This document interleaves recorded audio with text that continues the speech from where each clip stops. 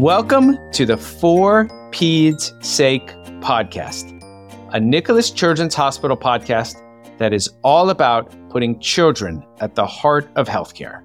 I'm your host, Dr. Chad Perlin, a pediatric plastic surgeon here at Nicholas Children's and a father of two boys. And today we are back with Dr. Melanie Suarez, a pediatrician here at Nicholas Children's, for part 2 of our pediatric frequently asked questions episode. Dr. Suarez, thank you again for joining us on the podcast. Thanks for having me again. Thank you.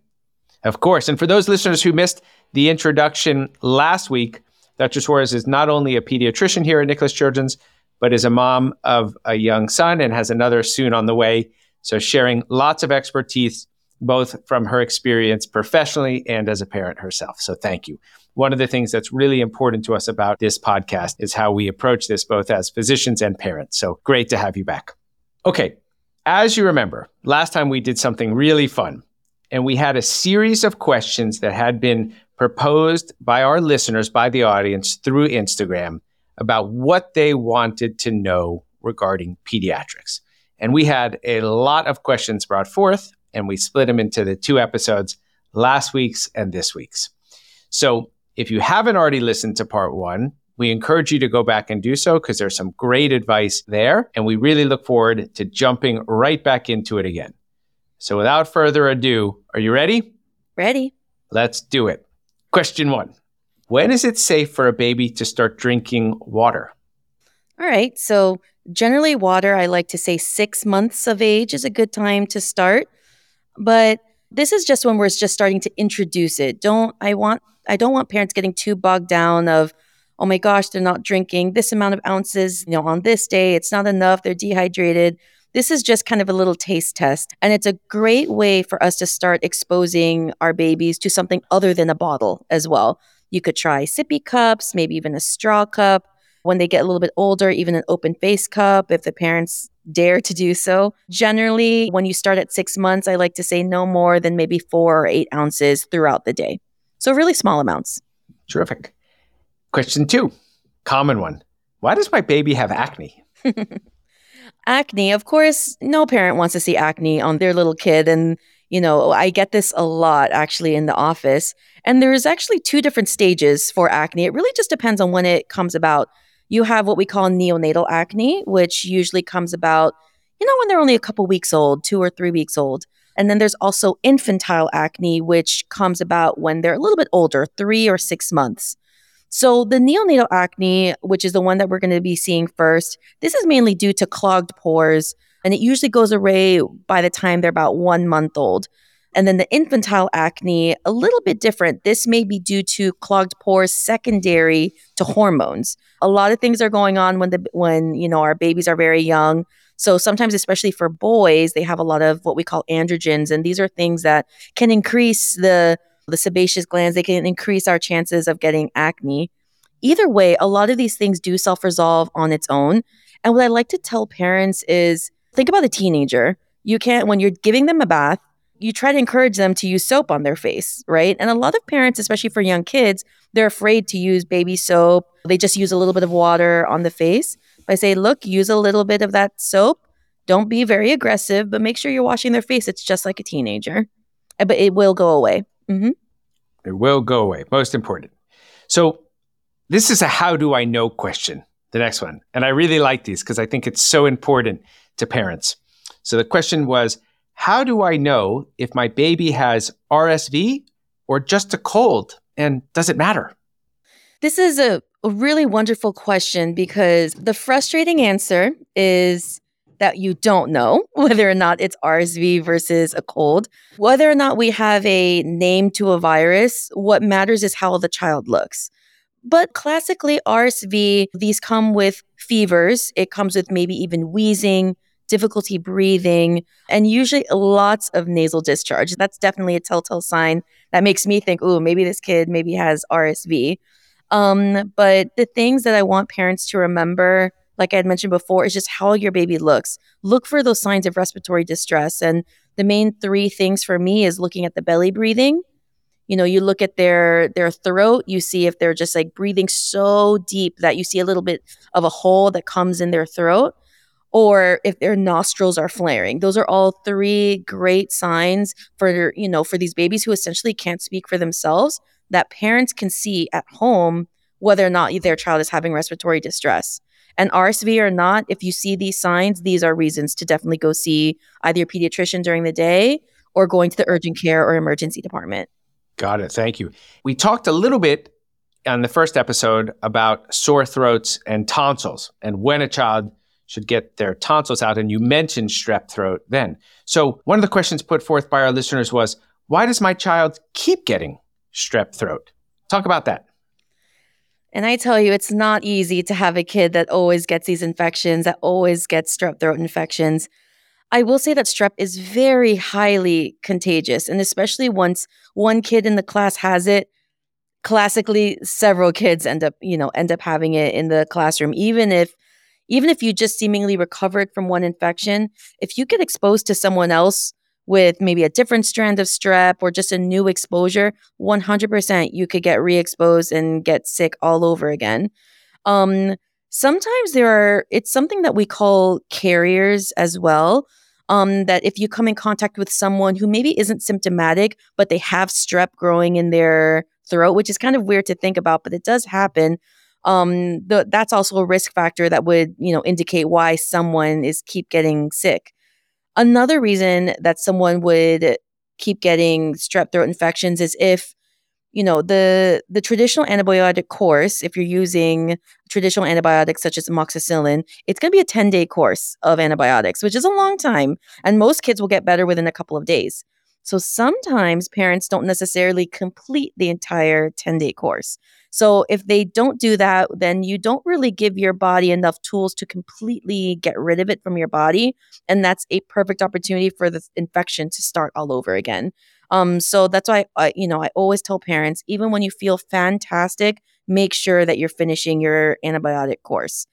Another reason why it could happen is if that initial antibiotic just didn't work, and if you're not seeing symptom resolution within 2 or 3 days, you really should be going back to the doctor and saying, hey, I'm still having a sore throat. This is still happening. And then they're likely going to try maybe a different antibiotic because resistance does happen in the community. And then as we alluded to before in the previous, episode, if this keeps happening, then it's definitely a good reason to see an ENT. Got it. Number 5, an important one and a serious topic. What is SIDS, and should I be concerned as a new parent? So SIDS is a very scary topic to talk about, and it stands for Sudden Infant Death Syndrome, which it is as scary as it sounds. And it's essentially a term that we use for any sort of sudden death of a baby that's younger than 1 year of age without any known cause. And despite the amount of research and everything that's really gone into this is still very frightening because it still is very much unpredictable. But thankfully, there has been a lot of research and a lot of talk out there that pediatricians will talk to the parents about that could help reduce our risk of SIDS. One of the best example I could give is the Back to Sleep or the Safe to Sleep campaign, which has definitely significantly reduced our incidence of SIDS. And essentially what this is parents putting their babies back on a firm mattress to sleep.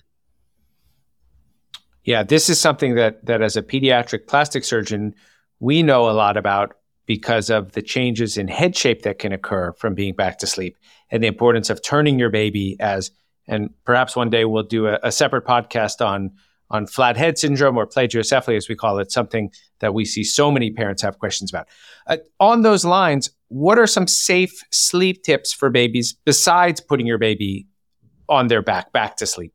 Yeah. And I will say that for the older generation, this may be difficult to hear because there are so many things that have changed over the last decade or two that when I was a kid that maybe my parents were doing that are now considered not safe sleep. So one of those things around a crib, I definitely do not recommend any sort of bumper pads. We get it all the time. The parents are like, oh, but my kid's hands get stuck between the crib. The foot gets stuck. We need to put a little bit of a bumper so that they don't hit their head. But the risk for that is that, a baby can turn to the side. It could ultimately possibly lead to suffocation, things like that. So no bumper pads. They say room sharing, but not bed sharing, and that's very difficult. I know, as we mentioned, we've talked about colic before, and seemingly the babies will only sleep on your chest or only sleep with you in the bed. But regardless of what you need to do to get the baby to sleep, as long as you put that baby back in the bassinet or back into the crib, that's what's important. 100%, we don't recommend any sort of bed sharing at any age. We also want to avoid any sort of overheating. I speak as a Miami native, for a lot of my Miami community, that we always think our babies are cold. We want to put a hat, we want to put mittens, we want to put like about 3 different layers before they go to bed. But think about what you need to go to bed given the temperature of your home. If it's just a simple blanket, then all your baby needs is just a simple onesie and then a swaddle if they're young enough for it. And that's it. Making sure there's also nothing else in the crib. Okay. A cute little animal, bat, blankets. These are all things that are just not necessary. And it does increase your risk for SIDS, and it's not considered safe sleep. And then finally, no weighted blankets. This has been actually a pretty common thing that people use because they try to, the idea is that maybe it mimics someone's hand on the baby's chest if you're having a weighted blanket. But this is not considered safe sleep, and also another risk factor for SIDS. That is a great tip. I had not thought about the weighted blanket aspect. I see lots of them advertised these days for older kids with ADD or other things. So families may have these in their home for a different purpose. And great tip, don't use it for your baby. So I'm going to throw in one more bonus question, of course, like we did in the last episode while we're talking about sleep and things in the cribs. Bottle in the bed at night. Good idea, bad idea? I will generally say that it's a bad idea. I think that especially as the baby grows and they get to use the bottle on their own, I think the thing that people forget is that milk is very high in like sugar content. And if they fall asleep even with the bottle in their mouth, this gives us an increased risk for cavities. And so I say, you feed your baby, you burp, they don't need anything else in the crib. Trust me, they will let you know if they do. So it's best to just keep everything out. Even when they're older, I like to say, don't even keep water in there. Or else you're going to get stuck with a kid who basically wakes up in the night requiring milk or requiring water. And so you're not doing your future self any favors by doing that. Well, you are amazing. Once again, look what we've just covered in just this short time, from acne to RSV to SIDS and safe sleep. Thank you so much for sharing your expertise in such a concise and realistic and meaningful way for all our listeners. It really was a pleasure having you. Thanks so much. I had fun. Of course, and we look forward to having you back. That concludes this episode of the For Peds' Sake podcast. We hope you've learned some helpful tips from Dr. Suarez. Make sure to stay tuned for our next episode, and in the meantime, be sure to follow us on all social media channels. You can find Nicholas Children's Hospital on Instagram, Facebook, TikTok, and YouTube. See you next time.